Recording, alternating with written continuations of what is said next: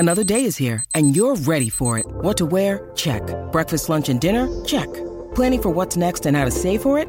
That's where Bank of America can help. For your financial to-dos, Bank of America has experts ready to help get you closer to your goals. Get started at one of our local financial centers or 24/7 in our mobile banking app. Find a location near you at bankofamerica.com/talktous. What would you like the power to do? Mobile banking requires downloading the app and is only available for select devices. Message and data rates may apply. Bank of America N.A., member FDIC. When you need mealtime inspiration, it's worth shopping Kroger, where you'll find over 30,000 mouth-watering choices that excite your inner foodie. And no matter what tasty choice you make, you'll enjoy our everyday low prices, plus extra ways to save, like digital coupons worth over $600 each week. You can also save up to $1 off per gallon at the pump with fuel points. More savings and more inspiring flavors make shopping Kroger worth it every time. Kroger, fresh for everyone. Fuel restrictions apply. This is Optimal Living Daily, episode 893, Minimalism for a Balanced Life, and How to Know If You're a Minimalist, both by Michelle Schroeder-Gardner of MakingSenseOfSense.com, and I'm Justin Malik, your personal narrator, reading to you every day just like an audiobook, but free of charge. For now, let's hear today's 2 posts and start optimizing your life. Minimalism for a Balanced Life, by Michelle Schroeder-Gardner of MakingSenseOfSense.com. What is the point of minimalism and becoming a minimalist? Is it to be able to live with 100 items or less? To be nomadic and able to live anywhere in any city without having to deal with the hassle of movers? Are you only a minimalist if you can fit everything you need into your car, or if your house has more than 50% bare wall space? Minimalism doesn't have rules, but it does have a purpose. The purpose of minimalism is to live with less. By living with less, we free ourselves from the shackles of consumerism and free up our time, money, and emotional capital for focusing on the things that really matter. Minimalism is not decluttering. Yes, decluttering is a part of being a minimalist, but the idea of decluttering is to get rid of things that build up in your home. Minimalism is not having things build up in the first place.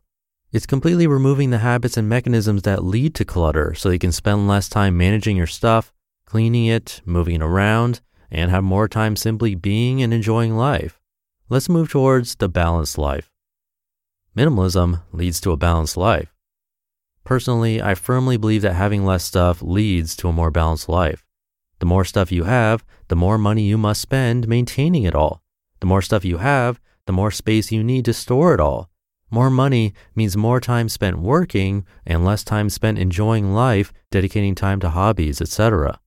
Having more stuff also means having less time.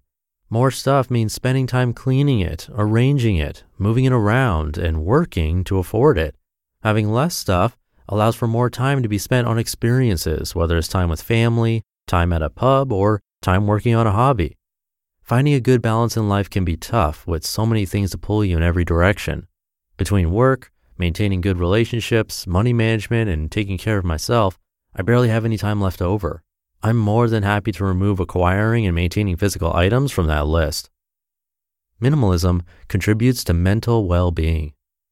Finally, minimalism contributes to a well-balanced life because it helps mental well-being.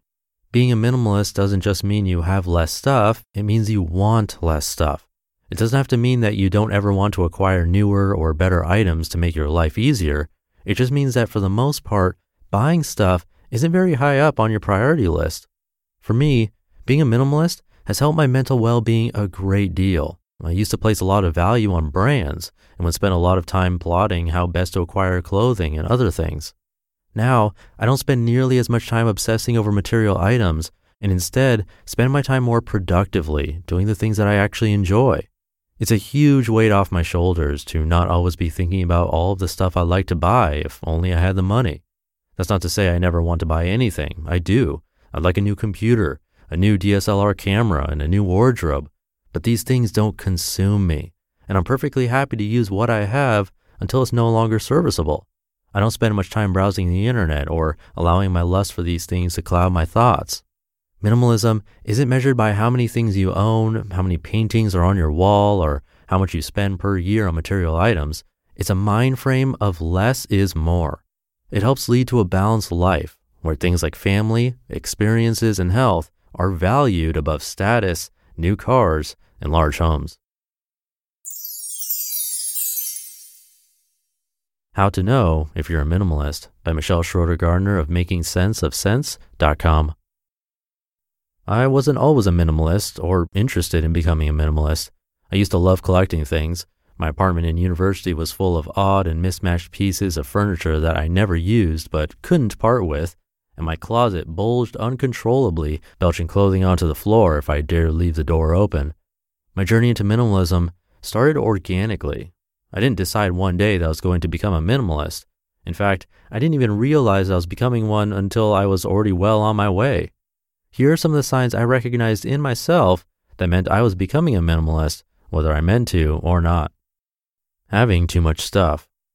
This was the first sign. Everywhere I looked, my apartment was overrun with my stuff. That tends to happen to university students, especially ones like me who weren't particularly well off financially. Since I didn't have any money to buy furniture, family members would give me their cast-off furniture. That worked well at first, but eventually it became too much, and I started to feel smothered in my apartment. I didn't want to have all of this stuff around me. It felt cluttered and claustrophobic and entirely too busy. Everyone hates clutter. I always had too, but this was different. My skin would crawl at the sight of so much stuff encroaching on my personal space. So I began to purge, removing anything and everything that didn't serve a real, genuine purpose. Once my apartment started to empty out, I felt better. Having too much of everything. Even the things I needed, I started to hate having a large amount of. In university, every time a roommate moved out, my fiancé and I seemed to inherit their kitchenware. By the time we moved out of the city, we had enough glasses, plates, dishes, and frying pans for 6 people. While this hadn't bothered me before, it started to irk me. Now, I'm down to 4 of each type of cutlery and 2 frying pans. While this cookware was necessary, having so much of it was entirely unnecessary. I've extended this concept to my wardrobe, my linen closet, and my bookcase. Enjoying having nothing. Once I'd gotten my possessions under control, I started to really enjoy the sight of bare walls, bare counter space, and bare floors. These days, I'm on a quest to always remove that clutter on the counter and enjoy the clean, empty space. Remove the kitchen table that we never used and enjoy the look of the extra space left behind. Remove the 3 wall hangings and enjoy the look of one in its place instead. The less stuff that's in my home, the happier I am. The less stuff I need to live my life, the happier I am. I will sometimes come across people who insist that they can't live without this hair product or that type of pillow, that somehow they would be unable to function without these things in their life. I'm glad that I'm needing less and less stuff in my life every day to function normally and happily. I'm still a fledgling minimalist. I'm not a full-on minimalist yet. I have a TV, I don't strive to live with less than 100 items, and I have a cache of scented candles hidden in my laundry room. I probably will never be a full-fledged minimalist like some people, but then I never set out to be a minimalist, so wherever I fall on the minimalist spectrum is fine with me. You just listened to the posts titled Minimalism for a Balanced Life and How to Know If You're a Minimalist, both by Michelle Schroeder Gardner of MakingSenseOfSense.com. And that should do it for the Tuesday episode. Have a great rest of your day, and I'll see you in the Wednesday show tomorrow, where your optimal life awaits.